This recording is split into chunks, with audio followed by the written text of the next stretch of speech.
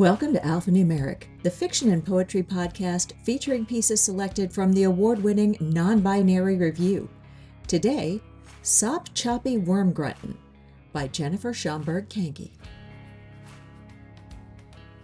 Bait, that's what they swear they're looking for when they shove their wooden stobs in the ground, rubbing them briskly with their rooping irons.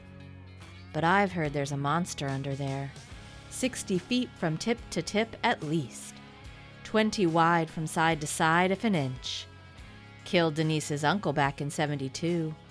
All they found to bury was his stob and iron. Even his pickup got swallowed that day.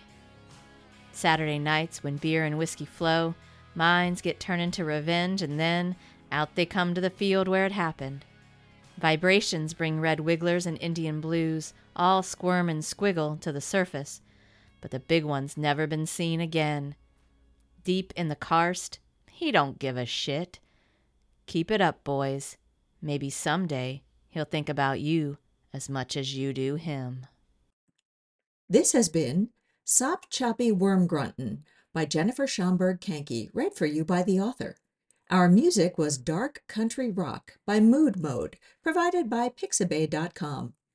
Alphanumeric is a production of Zoetic Press and is mixed and mastered by our fabulous podcast producers Madison Ellingsworth and Joya Taft-Dick. You can get NonBinary Review in a 3-format bundle that can be read on any device by going to zoeticpress.com. And while you're there, please check out our newest feature, Contributor of the Month. Each month we'll highlight one contributor, and at the end of the year, all our contributors of the month will be featured in Heathentide Orphans, our end-of-year print-only anthology. You can get Heathentide Orphans 2023 from Amazon. Go to zoeticpress.com/heathentide-orphans-2023 for details. If you love us as much as we love you, please support us by rating us on your favorite podcast app and leaving us a swell review. We'd appreciate it more than worm hunters appreciate their stobs and rooping irons. You should also subscribe so you don't miss a single episode. Non-Binary Review, because humans are hardwired to tell stories.